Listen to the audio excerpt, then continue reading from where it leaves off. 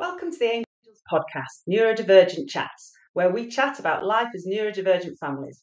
If you have any topics you'd like us to discuss or any questions, please email us at podcast@angelssupportgroup.org.uk. We'd love to hear from you. Welcome to Angels Neurodivergent Chats. I'm Judith and I'm here with Penny and Lisa, and we thought it might be helpful to have a bit of a discussion about visual supports or visual aids. We talk about them quite often with regard to supporting our children, and they can be really, really helpful. But there's a range of them, isn't there? We thought it might be worth having a little conversation about what you might like to use. Yeah, I mean, for me, visuals are the thing more than, I mean, there isn't such a thing as a magic wand with autism and ADHD, but visuals and trampolines for me are the things that make the social most stories. difference. That would be my one. They're the things that it's almost magical in some situations. The way that they helped. Absolutely, I agree. Essentially, whether your child's autistic or whether they've got ADHD, visuals are a real help because none of our children. Some of the things our children struggle with are remembering stuff and understanding processing spoken word. And so when we give them spoken instructions or tell them things, they can't necessarily get the understanding they need from that or necessarily remember what we've said. Exactly. And so in both of those situations, visuals can really help. They're an opportunity for them to go back to it. So they might remember some of it, but not all of it, or they might, it's a prompt, isn't it? And also with children with PDA or traits of that, it's another way. Without it, it's a less obvious demand. Yeah, in fact, it's not as direct a demand. Exactly. So they are, and I would agree, Lisa, in terms of that kind of magical element to them. I haven't quite thought of it like that before, but they, they can turn a situation that really. It makes sense, doesn't it? If the child is not understanding what is expected of them, or where they're going, or what they're supposed to be doing, or whatever, to give them something that aids that understanding, makes a big difference to them. And I think whenever you find yourself in a situation where you are repeating something to your child over and over and over again. Visual support is what you need. Yeah, exactly. You just stop doing what you're doing and think, hang on, I'm driving myself, I'm going hoarse here, repeating myself. It's because they're not understanding it, or they're not they're retaining that information. What you need is a visual.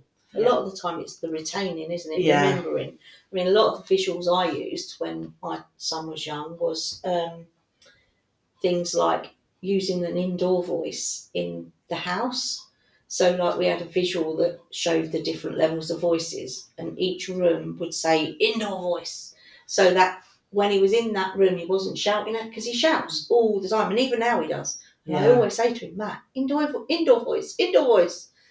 And he's like, I'm not shouting. Yes you are. You don't realise you are. He doesn't realise the levels. You can't moderate. So that and the one that worked the best for us was playing with footballs, because he was obsessed with footballs. Playing with footballs in the garden. He would always try and kick them in the house. So when I put a visual up that said, footballs are a garden toy, we play with footballs in the garden. We don't play with footballs in the house. It was like magic. Yeah. Didn't kick footballs in the house anymore. Yeah. So it is about those things. They don't retain, because he wouldn't remember not to kick the football in the house. Yeah. So you just have to keep on saying it, and you think, hang on a minute, this isn't working. Yeah, and I suppose we probably need to say what we mean by a visual. Yes, we should, because there's various difference. Yeah, we should. And I mean, quite often it can be anything. So visual can be anything from a text message or a post-it note or a list to something that's produced with symbols on it, like widget, or like communicate in print that they often use in schools, to something we sometimes call power cards, where you've got a message and a picture of somebody that draws their attention. So we used to have a picture of Thomas the Tank Engine above the sink in our bathroom that said all engines must wash down daily, because that was the only And that miraculously got my son to allow us to give him a shower or a bath on a regular basis. Because otherwise he wouldn't was do using it. his thing of interest and making sure he... We used Luke Skywalker to make him turn off the lights. Yeah. In the Luke house. Skywalker says, when you leave the room, turn off the light. Yeah. And you stuck that, didn't you? Next to the light switch. Yeah. Yeah. And I think often you've got to think about what level your child is going to be able to engage with this. So the starting point is often an actual photograph of whatever it is. If it's, for instance, I mean, one of the times when you might use visuals is to ask to get them to do something. So the thing, as you say, Lisa, that you're often repeating, put your shoes on, put your coat on, you can provide that as a series of photographs stroke instructions, so that then it could be the photograph of the coat or the photograph, or you can do the line drawings, which is so there is it's a like range. A prompt, isn't it? It acts as a prompt. Yeah, and I mean, I used to use them a lot when my eldest was very young, so he's got learning disability as well, didn't have much speech, to explain what was happening. So you can also use, and often schools will do this when they'll have what they call a visual timetable. Yeah. They'll have something that they call a now and next board, which is essentially a visual of what we're doing now and then what we're going to do afterwards. Because our children need to know, our children can cope better if they know what to expect coming up. Yeah. And they don't necessarily understand. So if I was to say to my son when he was little, if I would say, right, we're going shopping, he would have a massive meltdown. I wouldn't be able to get him to do it. I would end up having to carry him. It would be really stressful and distressing for both of us. And that would carry on for possibly hours of him not cooperating. Because essentially what I've said to him is, we're going shopping. He doesn't process that. He doesn't know that we're coming back. He doesn't know what that's going to involve. If I'd said, it's the equivalent of me saying to him, we're going to go and live in Sainsbury's now forever. Yeah. And he would respond appropriately. Yeah. Essentially. But I used to do a thing that he used to be really into Dora the Explorer with a map. So I used to draw a little map that said, first we're going to Sainsbury's, then you can buy a comic, or we're going to the park or whatever, and then we're going to McDonald's, and then we'd come home or something like that. So there were things in there that he wanted to do, and it would be visual, so we could take it with us, and he could carry it around with him, so we could keep checking it, so I didn't have to keep repeating what we were doing. Yeah. And he would know, what was coming up. Yeah. You can use them as well to explain situations. Yeah. Can't you? Yeah. Yeah. They're just pretty much used for anything that they're not really either understanding or they're forgetting a lot. Yeah. Really. I mean, I've used various different ones over the years. So I think the first one I started with was, when he was really little, was red crosses and green ticks on things that he could touch or couldn't touch. So, because he used to love emptying all the cupboards in the kitchen, and it was a nightmare because literally everything would get broken or it would be out or whatever. So I made a cupboard for him in the kitchen with stuff he could get out and put a green tick on it, and then every other cupboard I put a red cross on. Yeah. And that really helped initially to stop him going in those cupboards with the breakable stuff. And obviously I moved really delicate stuff up, but we didn't have very many top cupboards then. We only had bottom cupboards. And then after that, I did him a visual that had the stages of getting dressed. So I had all the pictures of his clothing. So he would know which order to put his clothes on, and then he'd put the picture in a little pot, and at the end was a picture of a chocolate button that he would bring me, and he would be completely dressed, so he would get a chocolate button. And that's part of that touches on the exchange mechanism. If you've ever heard that about worked PECs, really well. And the idea that that you pass something over and get something back, to that two-way element of it. And just to describe that a little bit, Penny, because we're standing here using our hands, but clearly you can't see that, that it would be potentially a strip with little Velcro bits on it, Yeah. and then you've got your small pictures of the shoes, the socks, the whatever. Yeah, all of those. And they can be Velcroed on, and then you can pull them off as you do them and put it into, or the child can take it off. So that's the way of making it a little bit more interactive and supporting and it's basically supporting their independence, isn't it? Yeah.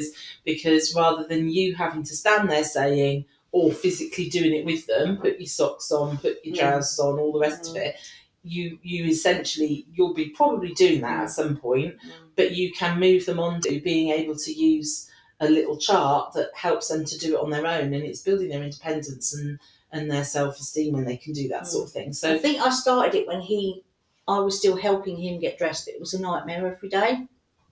And so I think we started by him bringing me the item that was next, and then I would put it on him. Yeah.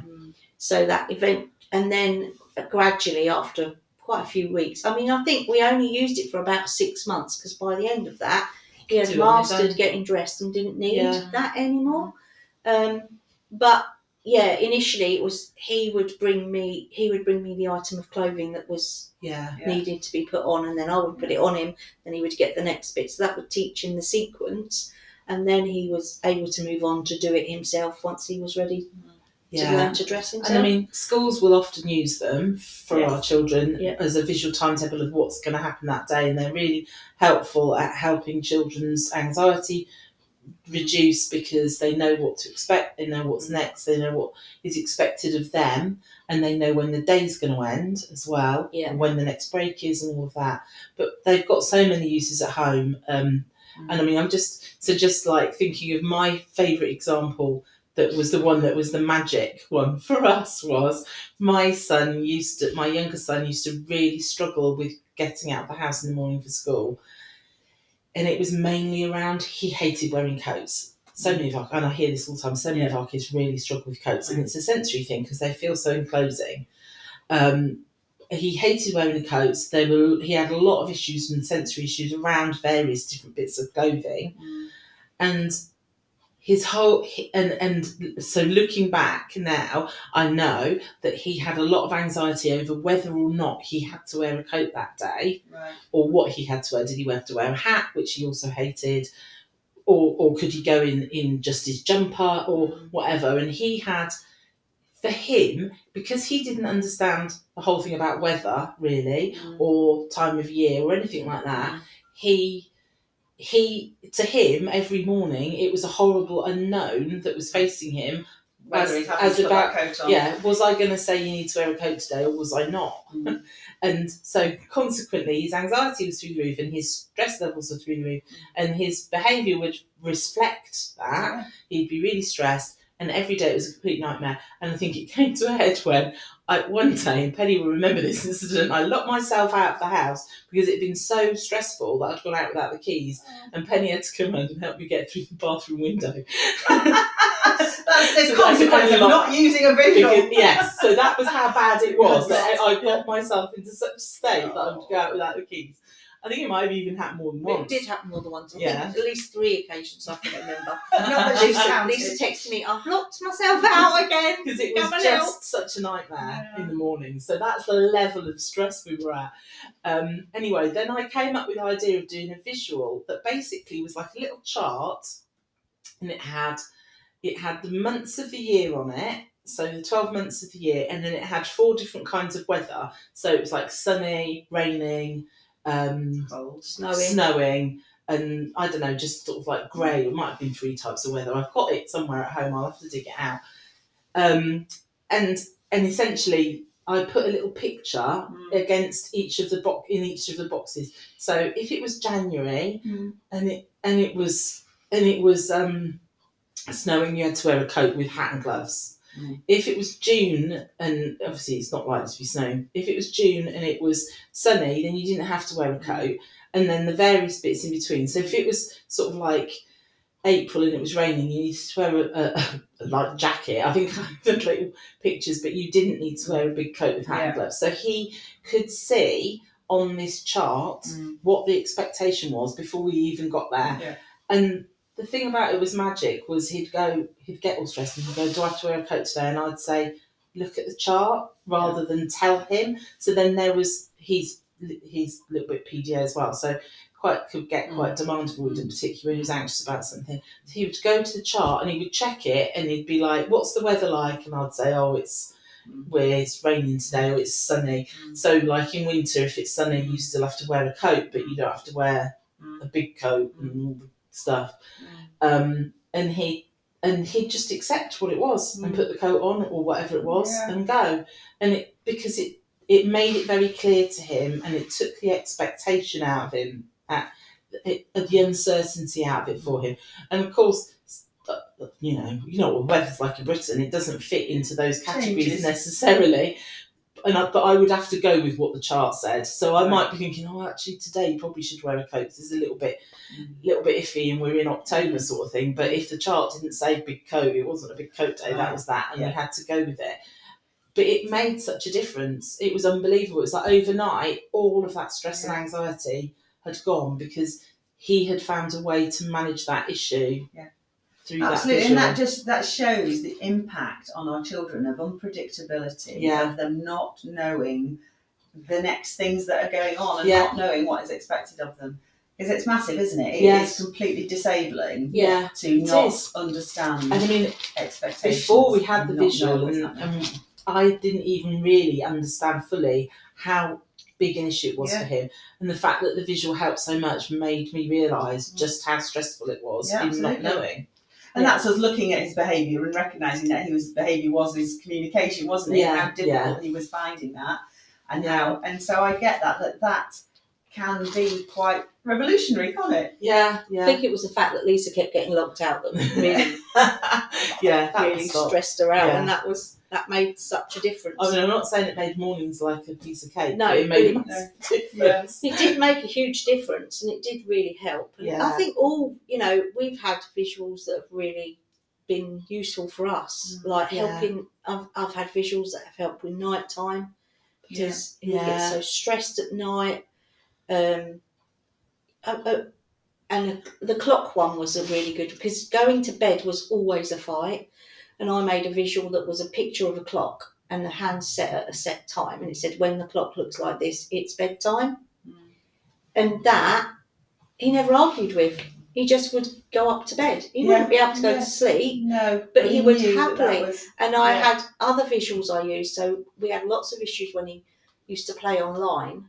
Other kids were awful to him and get him into a lot of trouble, and he got banned, and I had to work with Sony to unban him. I put a list of what you could and couldn't do when you were online on the side of the TV. So we had things not to say or do in red and things you could say and do in green. And that solved so many issues. Brilliant. And actually, he still follows a lot of that, even now. He says, I can't tell them this, can I, Mum? And I'm like, no, you can't. And that's right. And the real key point there is the visuals need to be at the point physically with them at the point they need to know whatever it is they need to know, or need to understand whatever it is they need to understand. There's no point. So sometimes we find scenarios, for instance, maybe at school, where there might be a visual timetable, but it's not accessible to the child, or they change. Something's changed and the visual timetable isn't changed. If you're going to use these, we've got to use them, follow them appropriately and right. Just as you said then, when it was October and it was a code day, that's it, it's a code day. So, we are providing these structures, so let's use them well. So you do it because and like, you don't have to be, I mean, I am the world's least creative and artistic person, absolutely cannot do anything like that. A lot of my visuals were stick drawings with words underneath, or just or pictures I found online that I stuck onto something. But for me, the piece of equipment that you need more than anything else is a laminator. They cost about 10-15 quid. They're a bit dearer now. I think they're around 20-25, but they're not massively expensive. They are worth their weight in gold, because essentially you make the visual because the point of the visual is it's something that lasts and that's permanent.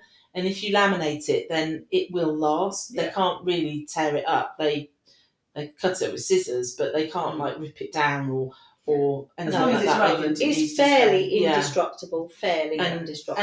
And it doesn't get soggy and that sort of No. stuff. Yeah. If they're ones that are in the bathroom or whatever. So we used to have, in fact, we probably still have got one above the toilet that says, remember to flush. Yeah. Stuff like that. You can use them for, we used to have one above the front door that was actually for my husband that said, have you got your keys and your phone? Before we went out. Yeah. I never used to look at it. But it was there nonetheless. And it could be at the level of sophistication, clearly, that child needs. It needs to be at the level you could it have needs. Yeah. quite a few instructions Yeah. on there, and of course you can have the word. So I would also say, don't feel that this disables them in terms of their verbal comprehension or expression. It supplements, and it won't stop them being able to talk. It's using it in conjunction with. Yeah. And it doesn't stop their comprehension, but it's making it accessible to them at the level that they can understand and at the level that works for them. Yeah. And you know, so exactly that. And as they get older as well, they don't have to be pictures or anything. You can start to use things on their phone instead. Yeah. Because the phone is also like a visual thing. There's lots of apps available for stuff that you might need. The other thing I was going to say is about comic strip conversation is a really good tool that's done visually to discuss an incident or a situation that there's been some misunderstanding or been a difficulty with, and it's not used enough. And actually it works really, really well because it helps you to understand how they think, and it helps you to talk to them about how other people might think. So it can really diffuse situations or enlighten you as to why something might have happened. So that's another really, really we need good to describe that a little bit. I'm not sure if we. Well, I'm thinking probably could do another podcast on that and social stories. Yeah, explaining what they are and how they work. But they are very linked to visuals. But they are a visual way of dealing with things. So they're another tools that you can use to really support young children, or any child really, even adults. I mean, even if it's just something like a post-it note. So like if you've asked them to go upstairs and do something, give them a post-it note with it written on it, because when they get to the top, so you've asked them to go upstairs and get a pair of socks out of the drawer, and then you find them 20 minutes later playing with Lego, and they sign up for socks, and it's because they got up there and they'd forgotten what you asked for, and they saw the Lego and was like, and then they saw the Lego and they thought, oh yeah, maybe that was what I was supposed to be doing. I'm supposed to be playing the Lego. But if you can even just write on a post-it note, get some socks. Then when they get to the top of the stairs and they think, what is it I've come up here for again? They can look at the post-it note and see it. And it's that sort of thing. I mean, obviously, I have that feeling all the time. You go into a room and think, what have I come in here for? And it's that. I'll get you some post-it notes. What is it I'm supposed to be doing here? And it's just that aid to memory, really, because they can't necessarily remember. Certainly not if they've got ADHD. They'll completely forget what you've asked within seconds of asking it. Yeah. And you often have to repeat it. And if you do have to repeat it, you need to repeat it exactly as you said it the first time. Because if you change anything, then they've got to reprocess from the beginning. So they never actually carry out what you're asking because you're saying it differently and they're not processing any of it. They're just standing there thinking, I don't understand what you're asking. Exactly, and then you get into this, ways. You're just nagging me, leave me alone. Because it's like blah, blah, blah going on, isn't it? So it's about, to save you having to say it 10 times in exactly the same way, give them a visual. A general rule, isn't it, is if you find yourself repeating yourself and nagging over and over again, then you could need a visual help? Support, Could a visual help with this instant? Whether that is you text it to them, or whether it is you give them a post-it, or you give them a picture of the thing that you want, so they've still got that visual. Or they go back to whatever the timetable or the schedule looks like that's on their bedroom wall or their front door or whatever. So really, it can cover so many different things. It's just reminding us that we don't need to communicate verbally all the time, or we might still want to do that, but we have to be aware that is not received. And actually it might not be the most effective way of communicating. Using visuals might be more effective. Definitely. Another good one we had was the one that my son, had on his locker at school. It was when he was at primary school. He's sort of like I don't know, it was like a locker or a drawer with all his stuff in that basically, and they supported him to look at it at home time every day, and it basically said on it all the things he had to take home on every day because he never brought anything home. And I would go into school at the end of the school year and look in his drawer, and there'd be like 16 head injury notes never seen, and things that, you know, lunch boxes full through old food, and so because he would forget to bring them home. He kept that level of organisation was beyond him. But having a visual that said, have you got your homework, have you got your lunchbox, have you got your bag, have you got any letters for mum? And they were all on this visual that he checked every day, and then he was able to make sure he'd got it all before he came home. And then what the teacher needs to do, rather than say to him and verbalise all of that, all the teacher needs to say is check your checklist. Check your checklist. Yeah, have you looked at your checklist? And it's all there. So, I mean, it's super logical, isn't it, really? And this is not rocket science, but the point of it is it can be quite dramatic in its effect. Yeah. And as we said, it just reinforces that actually we realise they're not able to process or hold that information or whatever in the same way as you might be expecting, and therefore let's get it down visually, and we take the stress out of it and the heat out of it, and allow them to be independent and do what they're capable of doing, and feel good about that. So we're all about building their magic self-esteem. Absolutely.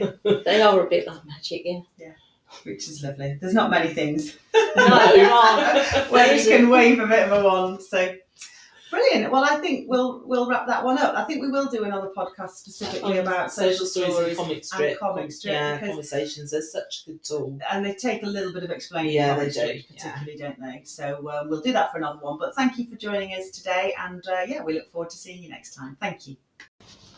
Thank you for listening to Angel's Neurodiversity Chat podcast. We hope you have enjoyed them.